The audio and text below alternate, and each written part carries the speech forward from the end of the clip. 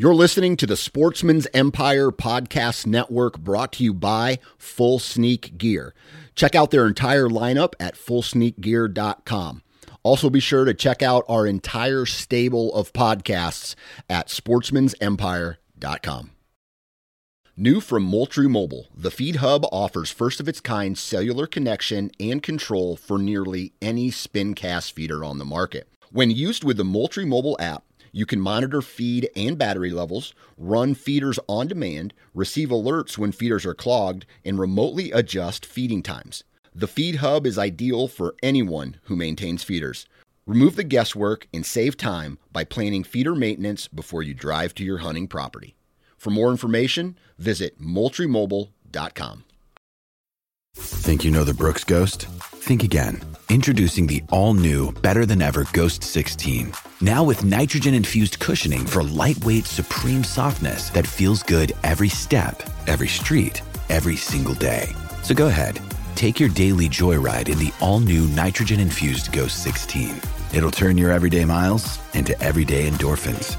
Let's run there. Head to brooksrunning.com to learn more. You're listening to the Sportsman's Nation Podcast Network, brought to you by Federal Premium Ammunition and their new centerfire rifle ammunition, Terminal Ascent. Now, the Terminal Ascent has a slipstream polymer tip that helps flatten trajectories and initiates low-velocity expansion at longer ranges. The Terminal Ascent gives you match-grade long-range accuracy in a bonded hunting bullet, and it comes in a variety of cartridges, including the 6.5 Creedmoor, the 280 Ackley Improved, the 28 Nosler, the 7mm Remington Mag 30-06, and the 300 Win Mag. If you want to find more information about the Terminal Ascent, visit federalpremium.com, and while you're there, check out It's Federal Season, the official podcast of Federal Ammunition. Welcome to the Land and Legacy Podcast. We're your hosts, Adam Keith and Matt Dye. This is your number one resource for all things land. If you're interested in conservation, habitat management, hunting strategy, and rural real estate, this is the podcast for you.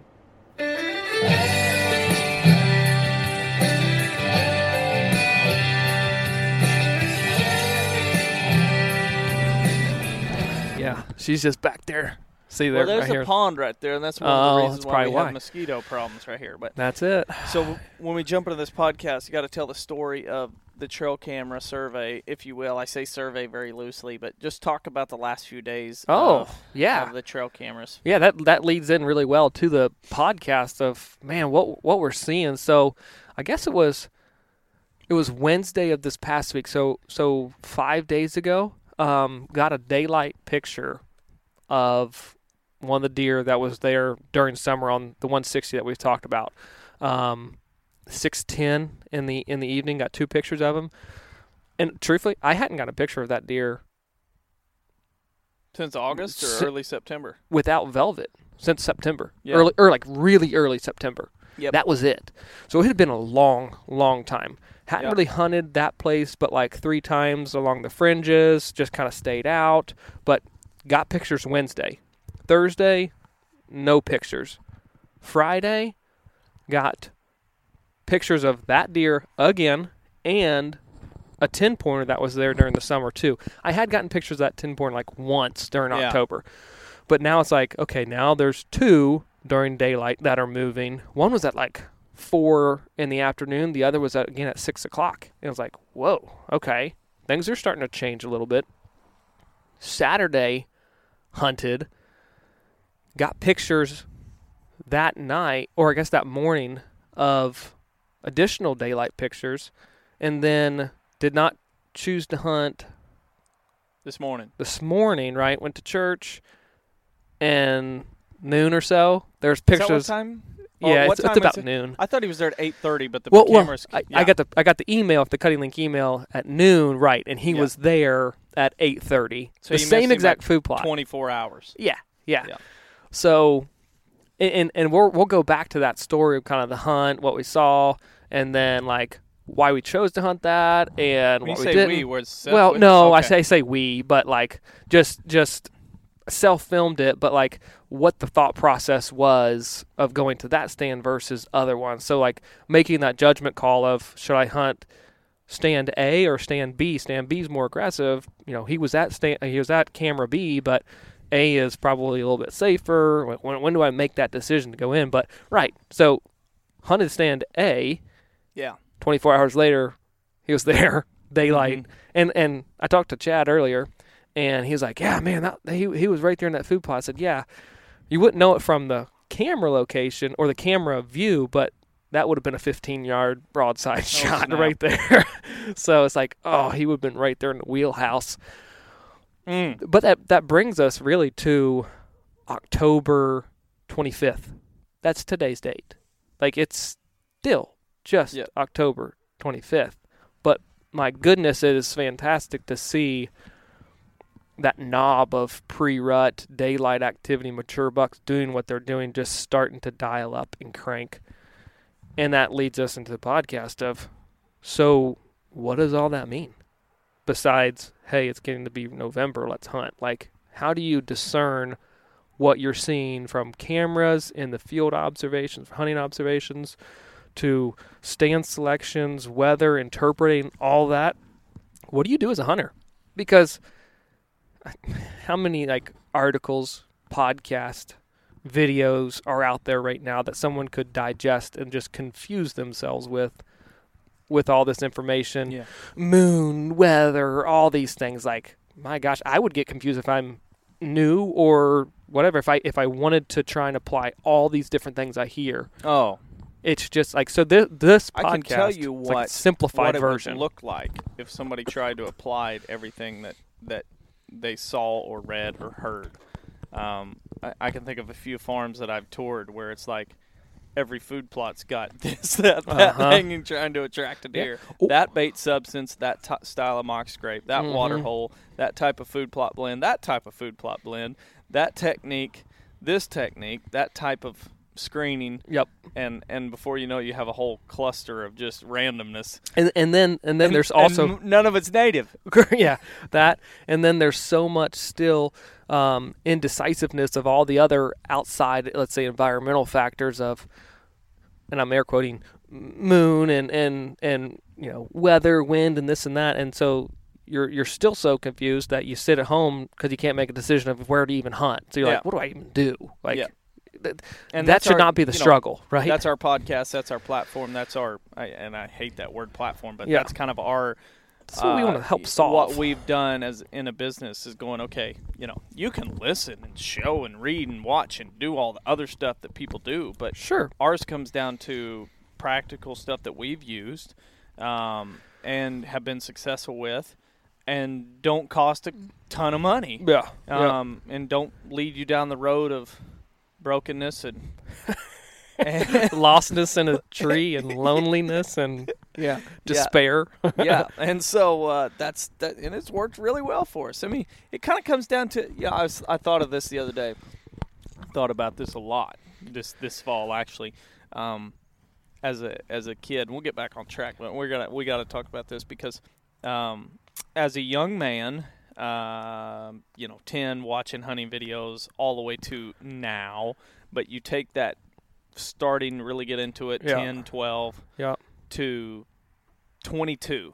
The dream was always, I want to hunt for a living, or I want to get paid to hunt. I want to have sponsors. I want to do all that.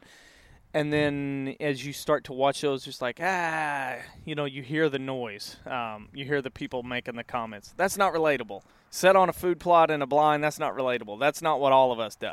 Hunt public ground, whatever. Yeah. And, there's some people doing some amazing stuff, and there's a lot of shows of people that I really like. And I mentioned not too long ago, I love watching YouTube videos now. Oh, yeah. But I laugh because it's like, what is quote relatable? What is it that makes it relatable? Because I think if you pull social media now, a lot of people would probably say relatable is hunting public ground and not getting to hunt managed private ground. Yeah. I would say that's what most people would. That's the fad right now. That's the trend. Everybody's wanting to hunt public ground and do that, which is great. Sure. But then I go, okay, well, we then are not in the relatable bunch, but there's still a lot of people that hunt private ground. But the question is, what is relatable? Because here I am, a father of 2, and I get a lot of questions from guys or people have asked, how's the hunting? And I'm like, well, I've been a handful of times. Yeah. Because I have small kids. And they're like, yeah, I'm right there with you. I got birthday parties this weekend. I'm like, all right, maybe that's the relatable factor, If we want to go to the relatable factor or the relatable show, give me the guy who's got 4 days in 2 months, and he has to pick those days, and it's not a full day; it's a half a day. Absolutely, it's a morning hunt or an afternoon hunt. You can't have both. Baby's got to eat at night. So I'm like, maybe that's a relatable show we're all missing. Yeah. Because hunting public ground is awesome. But if you're hunting it constantly, it's not. If you have all the time in the world, that's, once again, not relatable. So the guy that's hunting once a week, maybe, he's the relatable one. Yeah. No, it's I the feel truth. like that guy now. Someone was texting me a group text the other day or something. And I was like, yeah, so, what's happening out there? You getting on big deer? I'm like, we're just happy to be in the tree right now. One said I was just like, I don't care. I'm going to the tree stand just to clear my mind. Yep. But before Wednesday, on the property that I was hunting, there was not a picture of a mature deer daylight since like September 1-ish. Yeah. And I'm that's like, why you haven't got aggressive with it. Haven't got aggressive, but then 2, September was busy as heck. And then October, there's been several trips, and not that I don't like hunting October. If it's the right time to hunt October, sure, but like, haven't felt the urge, haven't felt the need, and so it's like seen the need. On camera. So it's like waiting. But truthfully, to answer that text, I was like, haven't been all that much, and there hasn't really been a need. But now it's starting to get right, and now I am sitting here thinking, wow, okay, this week, what are the days that I am going to be able to go? What is that going to look like? Because now is the time to put in time. Yeah. And it's starting to look like when you're listening to this podcast, from this week for the next 2.5, 3 weeks, it's game on. I mean, this is it. And we've had some fantastic weather, I think, for October. There's been some warm spells. Call the sitter, honey. Yeah, there's been some warm spells, but like, hey. Oh, I do. Don't let me forget. I do need to give some quick tips. Go on. Oh, the honeydews? I'm going to remind some guys, because most of our audience are married guys. Yeah. We don't carry the young crowd a whole lot. Now, if you're out there and you are in that crowd, thanks for listening. Absolutely. But we do have a pile of guys who aren't even on social media that listen to this podcast that are married with kids, business owners, all that stuff. Yep. Stuff busy, career-driven. Yep. Time is very limited.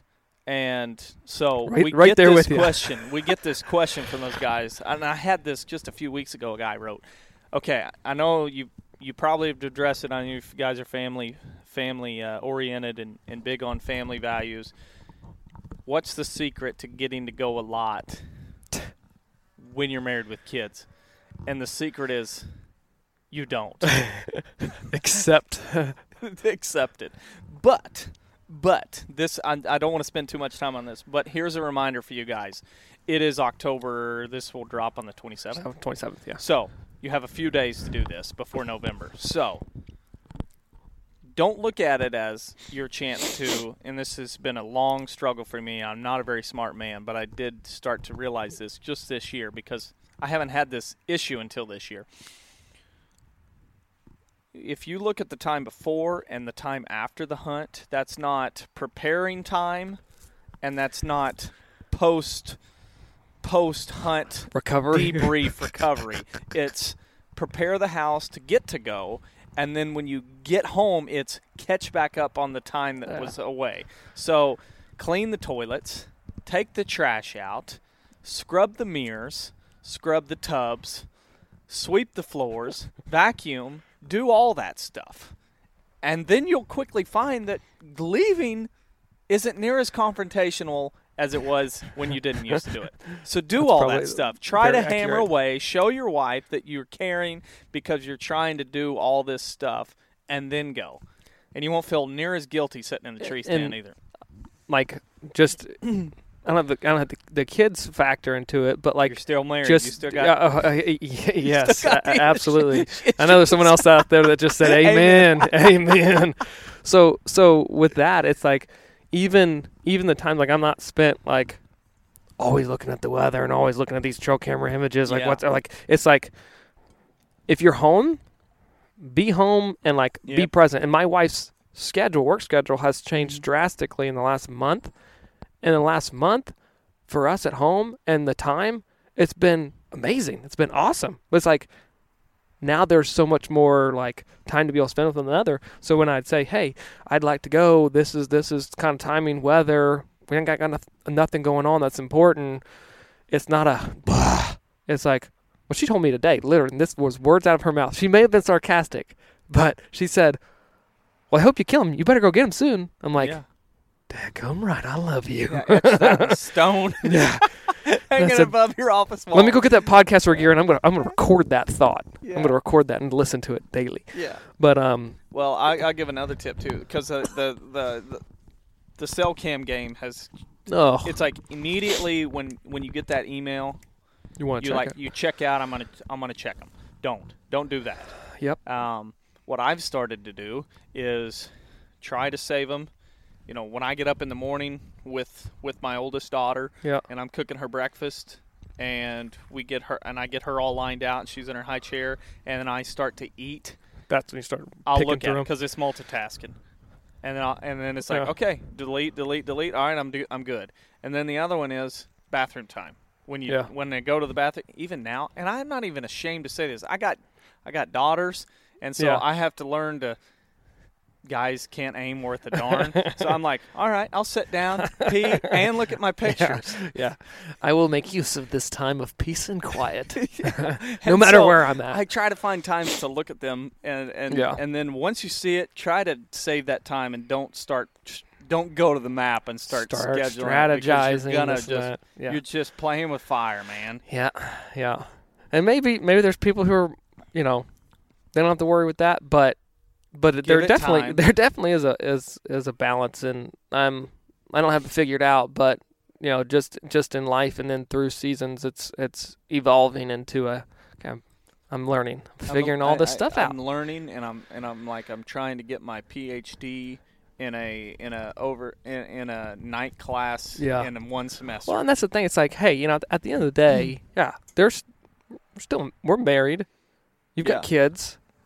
We're running a business. Like a week and a half ago, I was in Florida for 4 days. Yeah. And when I got back, there's a big plan to write. And it's like, there's still life to continue on. So, we love to hunt, but we're going to pick the days that we're hunting very selectively. Absolutely. And I think anybody, you can hear people talk about it, like older gentlemen that now have kids in high school or in college or out and they're married, is like, I remember when I had young kids and I didn't get to hunt as much. That's what I'm living in. Yeah. And a lot of us are.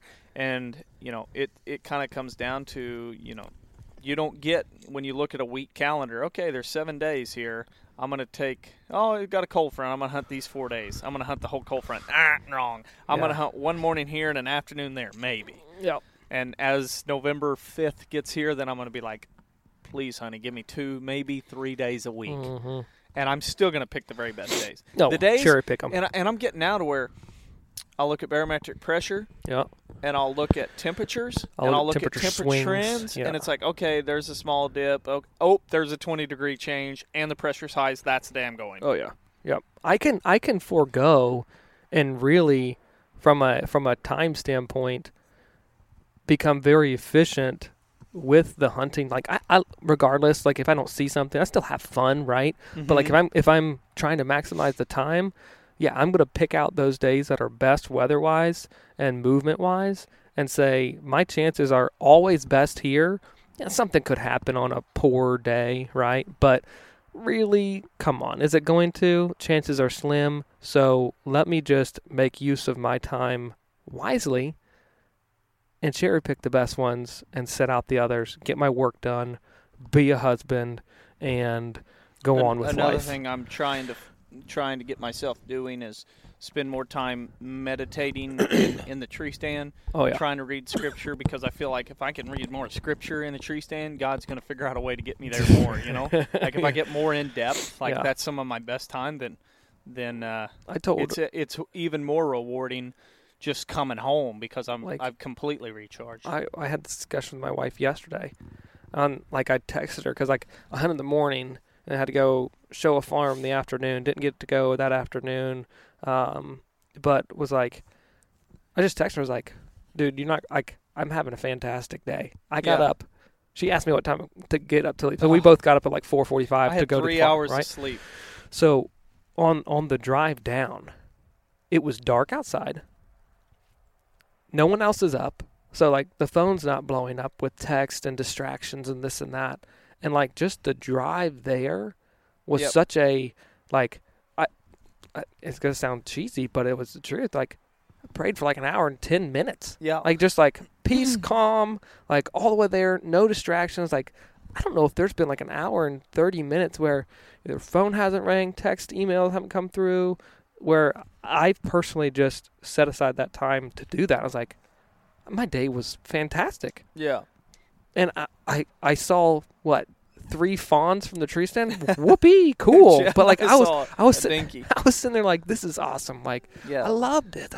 But like, maximize those days and that time in the tree, not just to hunt, but to slow down, put the phone away. And I think a lot of people do that. But man, it's a fantastic time to reflect and just take that chill breath and move on with life. But we got a great cold front came through, temperature drop. We're bundled up out here today.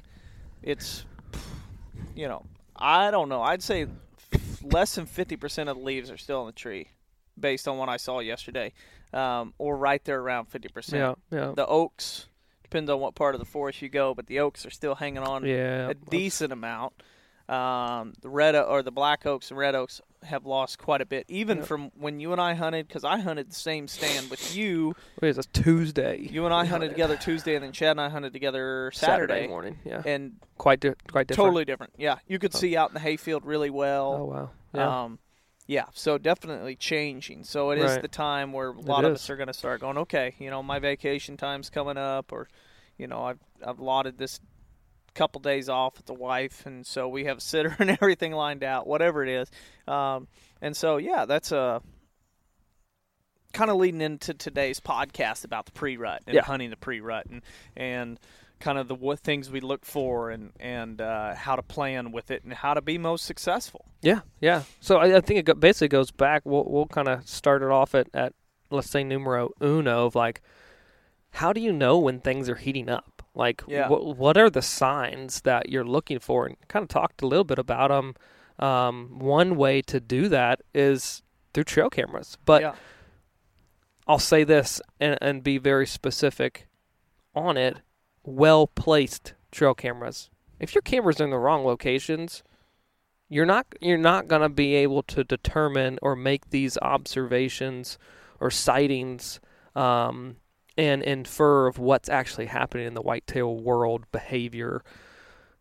Because if they're in the wrong areas, they're just flat out in the wrong areas. Like, totally. Don't get me wrong. Deer beginning or getting ready to start running around like chickens with their head cut off. But that doesn't mean that just because a camera's in the field doesn't mean it's the right place in the field. Like, absolutely. That, like, one thing that I would say probably 80%.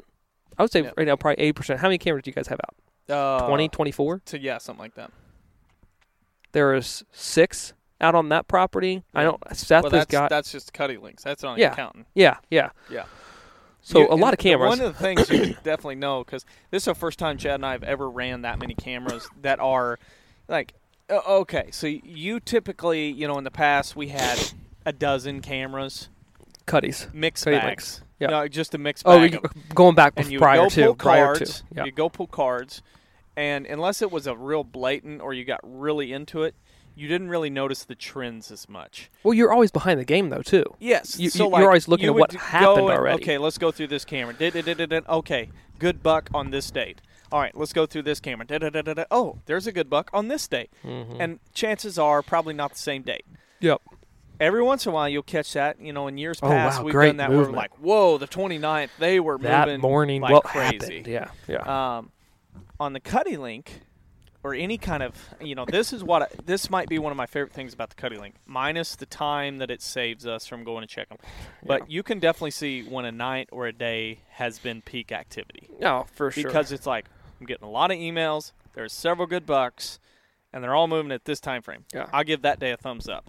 But there's so many days where it's like, I've been running cameras since I was 11. I'm pretty good at knowing where to put them. And it's like, you put out a majority on the good spots. But then you have a few that are scouting where it's like, I don't really know about this area, but I'm going to stick one here because I want to see who's here if I'm missing something. It's like those cameras, even when they're getting triggered, it's like, today's a great day. Yeah. And that's why I don't feel bad about time being limited, is because the great days that we've had this far into the season, the good deer have not been moving on trail camera a whole lot.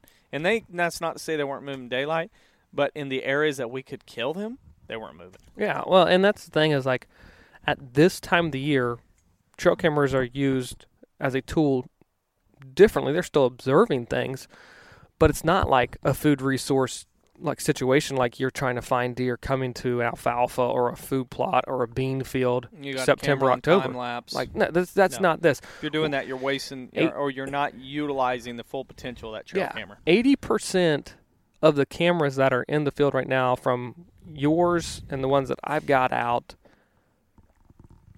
are on a scrape. Scrape in a bottleneck or transition area. And it does not have to be one that was naturally opened up. Like the property, the 160, it had a fire that came through like 2 years ago, I think, something like that. 2 or 3, yeah. Mid-story tree, like branches, they're a wildfire. Yeah. So there was none. no controlling to it. So Correct. It killed a lot of the. It's one of those fires that you kind of wish you could set every 10 years on your own farm to knock out the mid-story. Yeah. Like it knocked out the mid-story, and so a lot of the branches that would be utilized for scrapes are dead. I mean, there's no leaves on them. There's nothing. A lot of them have now broken off and rotted off, wind, ice, snow, whatever. They're just not there. So it's very unique. So I found myself, early through October, not finding many natural scrapes. Well, kind of somewhat because they're limited, but 2, because the bucks weren't there. Yeah. So anyhow, you can look at that 2 ways too.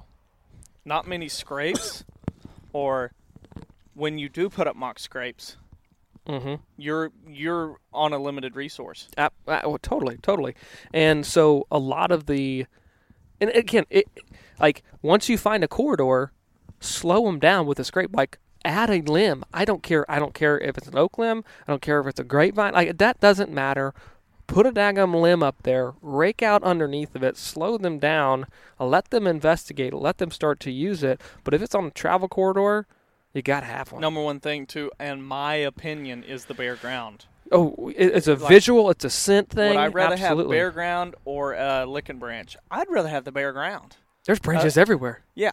Right? I'd rather have the bare ground, and it doesn't matter if it's a foot across, 2 foot across. I would rather it be, 4 foot across, a big bare spot. If you just went out in the woods and raked one out, and any deer that passed by, he's probably going to stop by and just look at it. Yep. Sniff it. Yep.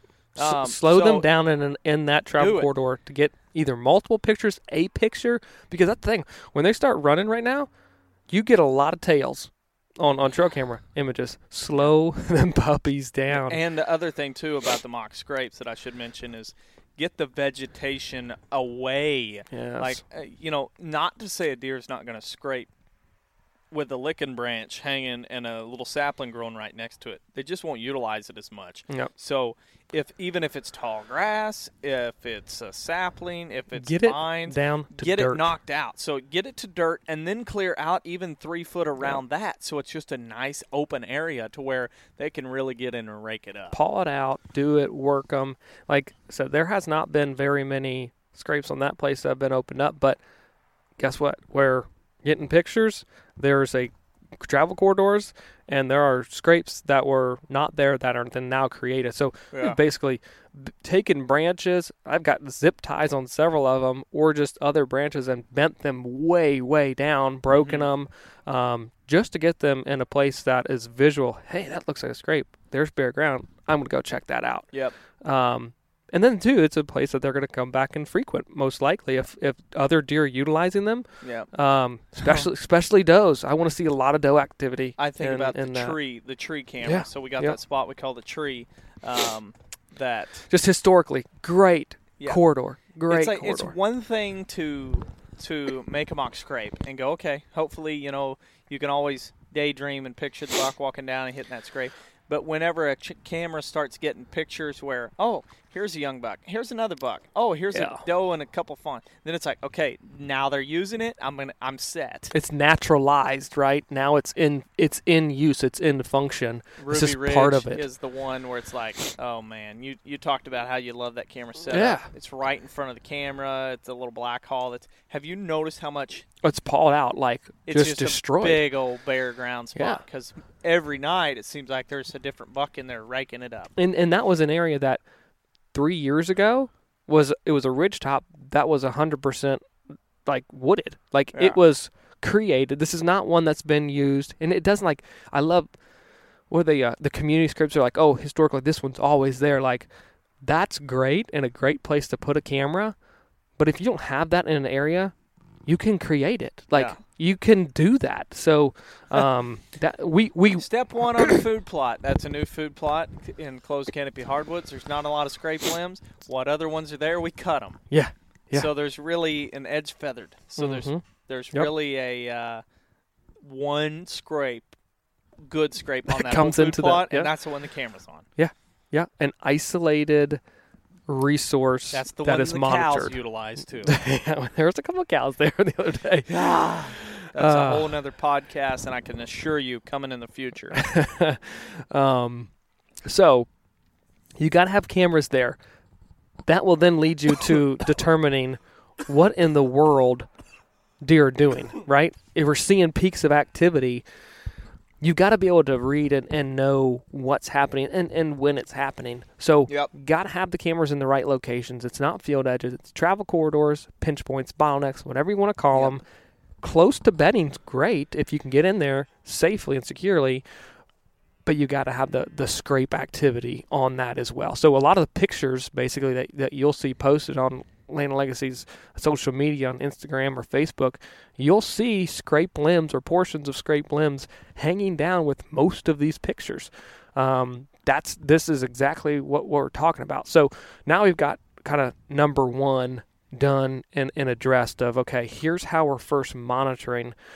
Then going into field observation, getting like the pulse of deer activity, field observation. So yesterday you and Chad hunted, I hunted, and you guys saw small buck cruise walk. Did he work that scrape? Could you tell? Oh yeah.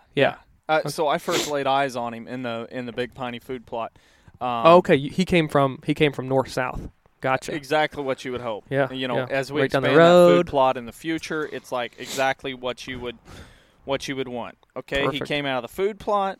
He went to the south end. He worked a scrape. So I caught movement, leaned over and looked, and he was sitting there working a scrape on the very south end under a cedar branch. Mm-hmm.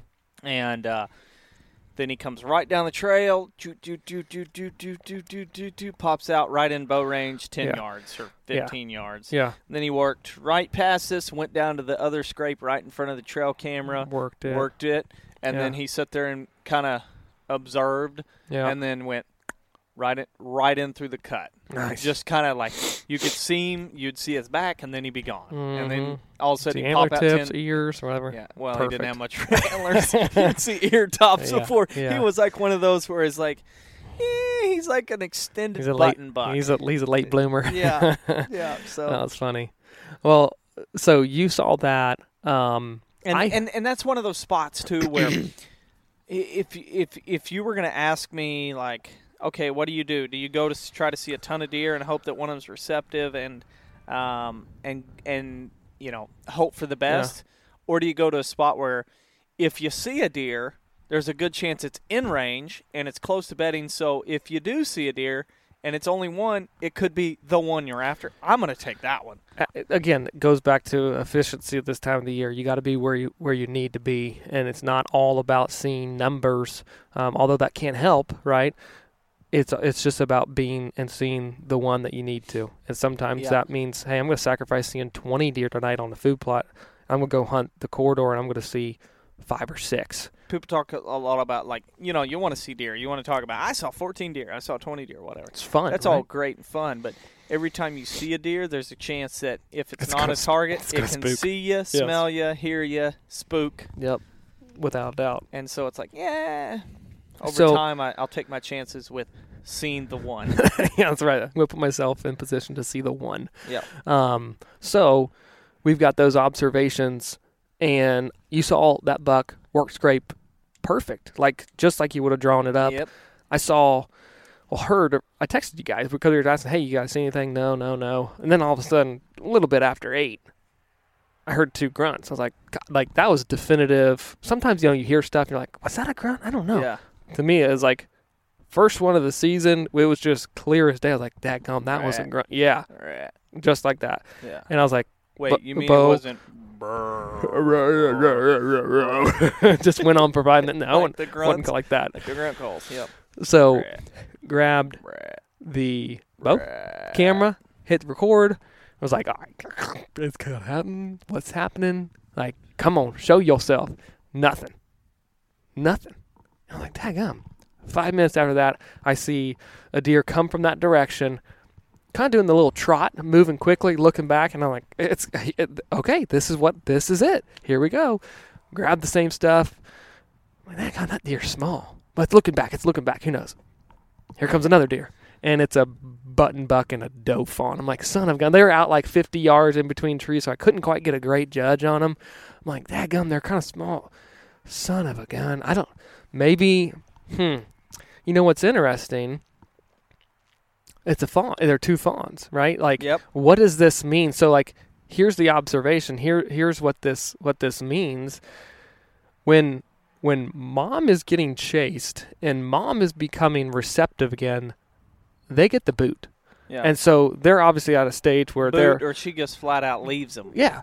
They're at a stage where they're totally fine by themselves, but they're meandering, come feed on acorns, coming to the food plot, feed around on the food plot for 20, 25 minutes, and they're just doing their own thing. But, that doesn't happen October 5th. That doesn't happen October 10th or in September. That happens closer to the end of October where, hey, we're seeing this is another sign of deer behavior that things are changing, things are ramping up. Sit there for another hour. They filter back in, and I look, I'm like, oh, there's another deer coming, comes right out where those kind of went to go feed on acorns, and look through the binos, another freaking button buck. Yeah. Wow, okay. So here's another fawn that's been kicked out. It's all by itself. It's all by its lonesome. They go pal around, say hey, and go feed off. I'm like, that's an interesting field observation of we're here now at the time. And again, it's late October. It was the 25th. There's it's the 24th. That are receptive. Yeah, absolutely. We know that in a bell curve shape, right? There's some does that are receptive. Heard a grunt. Maybe there's some chasing. I didn't see it, but it was could have been, very easily happened. Go back to that same food plot today, this morning. Yeah. It was 2 different bucks. So the one mature buck, the other one, I don't know if it's a half rack or what, but I can only see one side really clearly. But a decent deer, maybe a 3.5-year-old right there, same time, 24 hours later, just doing their thing. But it's like, man alive. That observation with trail cameras, again, leading into we're really hitting pre-rut activity that tells us we need to get in a tree. Yeah. Close. But as we look into this week's weather, we've got cool temperatures. Then it warms up probably to a little bit I would say average later in the week. Yeah. Nothing crazy. 40s and low 60s or 60 as a high. We're almost November, so that's average. Yeah, that's average. But early, today, it's 44 maybe. Tomorrow is 40. The next day is 40. But it's rain.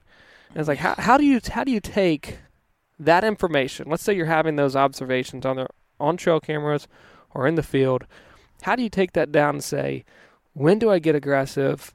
When do I hunt? And quite frankly, where do I hunt during this pre-rut stage? Yeah. And for us, one, obviously it's a factor of time, right? When you can get away.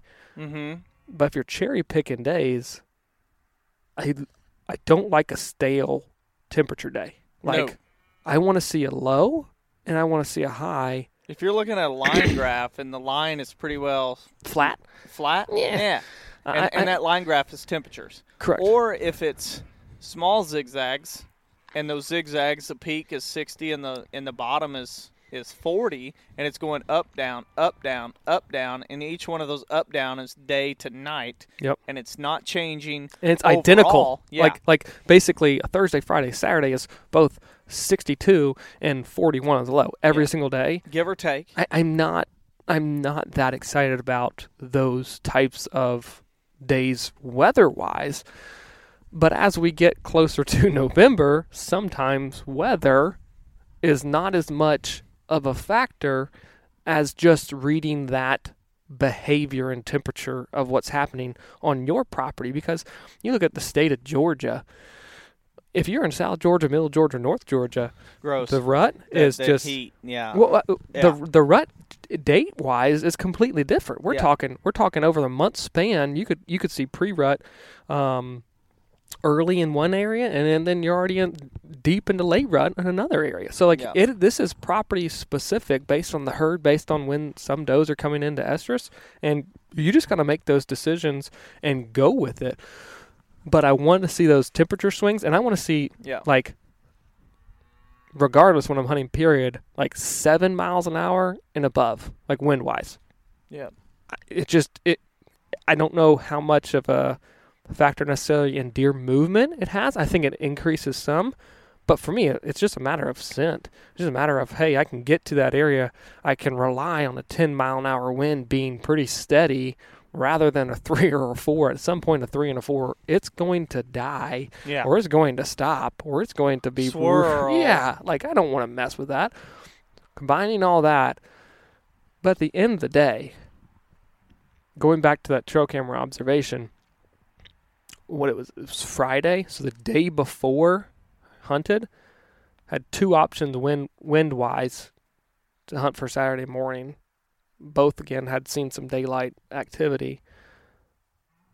But being October 24th, elected to stay further out of the game.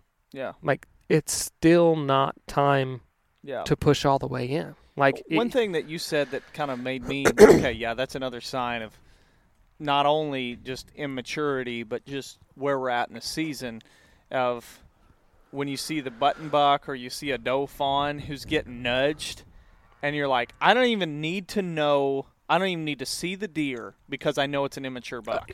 Every single year, like you can observe mature bucks kind of sparring. Yeah. But from late September all the way through October, if something's sparring, I guarantee it's probably yearlings, 2.5, and maybe 3.5-year-olds in a field that are just sparring. Their activity level and their excitement level is always, let's say, premature, right? Yeah. So, like, even during the chasing and the rutting, like that buck grunting, just because I heard grunting does not mean that it's a mature deer. Yeah. It could very easily been this young joker who's spry, feeling like he's getting lucky, and just running around. Yeah. Being dumb. Yeah. You see that a lot, early. even on trail cameras. So trail cameras, you're going to see a doe who's flashing by, or a fawn flashing by, or even a doe with a fawn or with two fawns. And you're like, I know that doe's not receptive. Yeah. And all of a sudden she like flashes by, and you're like, there's 6-pointer. There's a 6-pointer, a forky, or a spike. Yeah. And so, like, you'll see, and we did an Instagram video about this, or I did, where you can see scraping activity pick up, daylight activity picking up, and it's all young bucks. And it's like, and there's your hit lister at 2 o'clock in the morning. Yep. It's not quite there. Well, like you guys. But that's where I key in on of the pre-rut of going, okay, it's not quite there, it's not quite there, it's not quite there. But, Friday, the barometric pressure is 31 or 32, and it's 20 degrees colder than it was the day before. He's in that area. If there's a day he's going to walk in daylight, that's the day. I'm going to Friday. Yeah, for sure. You have to, like, That's what Don't Donuts discredit. was last year. Oh, yeah. October 12th, huge cold front, Yep. barometric pressure through the roof. Had a picture of him the day before, same food plot. You know, he was daylight yesterday. There's a very good chance he's daylight today. Yep. And then I screwed the pooch and I Missed him. Missed him. Yeah. But yeah, like and what you guys are seeing, let's say in a comparison, there's a lot of young bucks that are daylighting. We're seeing them all the time. And just this week, Scraping. 3.5-year-olds are really picking it up. Okay, What's next? We're the seeing 4.5-year-olds. We're seeing the trend. And we had the one. You know, I just checked the camera. 7:30 in the morning. The short. How do you even describe this deer? He's high main beam, and you're starting up that old skid steer that's sat there for 10 years. Our neighbor. So we're gonna wrap this podcast up at some point soon, anyway. But he's got high main beam, short tines, no brows. Yeah, he's the genetic. Yeah, loser. Yeah. And so he was at 7:30, and he's a mature deer. So it's like the one mature deer that we're after. I say that sarcastically. We do have a mature deer that's now moving he moved 2 mornings in a row at 7:30, and so it's like, okay, mornings. You know, we don't hunt mornings early season. This is now when we start hunting mornings. Yeah, and are the main one we're after still not moving a whole lot in the morning? In daylight. But when we get the cold front, probably this week, we'll probably get pictures of them doing it. For sure. And that's the important thing of it all is to look back and say, okay, that farm where you guys are surveying here, you guys are seeing different things than what the 160 is revealing. Yep. Like our farm's not ready yet. Your farm's getting ready to rock. And so, like, I may be a little bit more aggressive than what you guys are this week, but that's because that's what the data. That's what the deer are revealing, and so I'm not gonna rely on what you're seeing on your trail cameras on your property. I'm going with what's on this one, what these deer are doing, and make my decisions there. And we could do the same thing about observations without trail cameras. Oh, sure. You're in a tree stand and you saw fawns by themselves. Oh, yeah, that's interesting. And heard a grunt off in the distance. Heard a grunt. Okay, right. Yeah, maybe that's, when fawns are by themselves, I'm either really close to bedding and mama's just laying over there and the fawns are out wandering doing what fawns do, or, I'm not close to bedding, I'm in a food plot, mama's probably gone and they're like, well, let's go to the food plot. Yeah. I don't know about danger. Yeah, and that clover's sounding really good Chad right and now. It's like, okay, there's not as much scraping activity on the food plots, but we're starting to see the logging roads and the pinch points getting scrapes. It's starting to get there, but scraping activity happens before a lot of chasing activity happens. And so maybe we might be a week behind you just on observations. Right.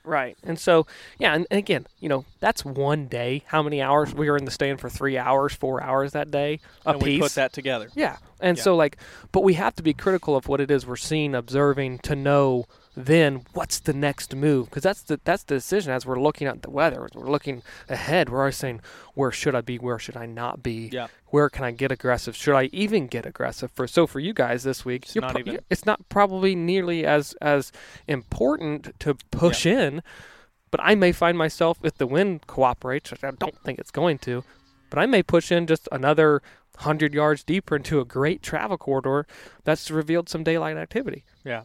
But only if the wind and the weather and everything else falls into play. But you have to be observant of what's happening on your location, because for us, the farms are 30 minutes apart, 35 minutes apart, something like that. So not that far. It's kind of a lot like if you watch a predator, let's just say a coyote. Yeah. What do? You'll see them sit and observe for a while, and then it's like, or let's just say you've seen all the videos on social media probably of lions in Africa and wildebeest are running by, and they're just like observing, and then one gets a little closer, and they're like, I'll inch forward a little further, and then all of a sudden, then they pounce, and we're doing the same thing. It's like a largemouth, right? Observing what? Like a largemouth. Sometimes you have to put the bait on the nose, right? Yeah. And then they're going to bite. Just a little bit, and then it's like, okay, a lot of things can tell us when the time is right. Oh, yeah. And it's trail cameras. Trail cameras are starting to blow up. We got daylight pictures of a mature deer. Yep. The next thing is scrapes are cooling down a little bit, and we're starting to see a lot of chasing. Okay, it's time to get aggressive. And the other big one is the calendar. Well, go back to that real quick, because you talked about scrapes fading off, but travel or like chasing increasing, right? Yeah. If your trail cameras, this is the factor that really want to hit home about the cameras. If your cameras are on scrapes in travel corridors, you see that. But your camera then is always hot. Yep. Because if you're seeing them, okay, maybe they're not hitting that scrape, but they're still utilizing the corridor and they're picking up speed, well, that means we're chasing now. But if they're coming and checking that camera repeatedly, really spending 5 minutes there working in it, then they're just scraping activity. But that camera is still relevant from late October all the way through November in those areas. So you got to have it placed appropriately. So that's a big all those wrap things up, add up. Pre-rut to what it is that we're observing, utilizing to make stand in the field decisions about where to hunt. Yeah. So I don't know. I'm pumped for this week. If you guys kill something this week or you're going out, man, interact with us on Instagram. Yeah. Check out the YouTube channel. Lots of videos, a couple kill videos on there already from this season. Yep. So hopefully we'll be adding a couple more too. And want to drop a reminder to everybody about consulting services. If you guys are considering 2021 trips, please email in quickly. Calendar is filling up pretty rapidly. Trips to Oklahoma, Texas, Mississippi, Ohio, the East Coast, all over Missouri, Indiana. And we're, if you're interested, contact us, because we're going to need to schedule some dates here well in advance. So I appreciate everyone listening this week. Yeah. And man, it's fun. It's getting to be go time. So hopefully everyone's out there safe and enjoys their hunt. Yep.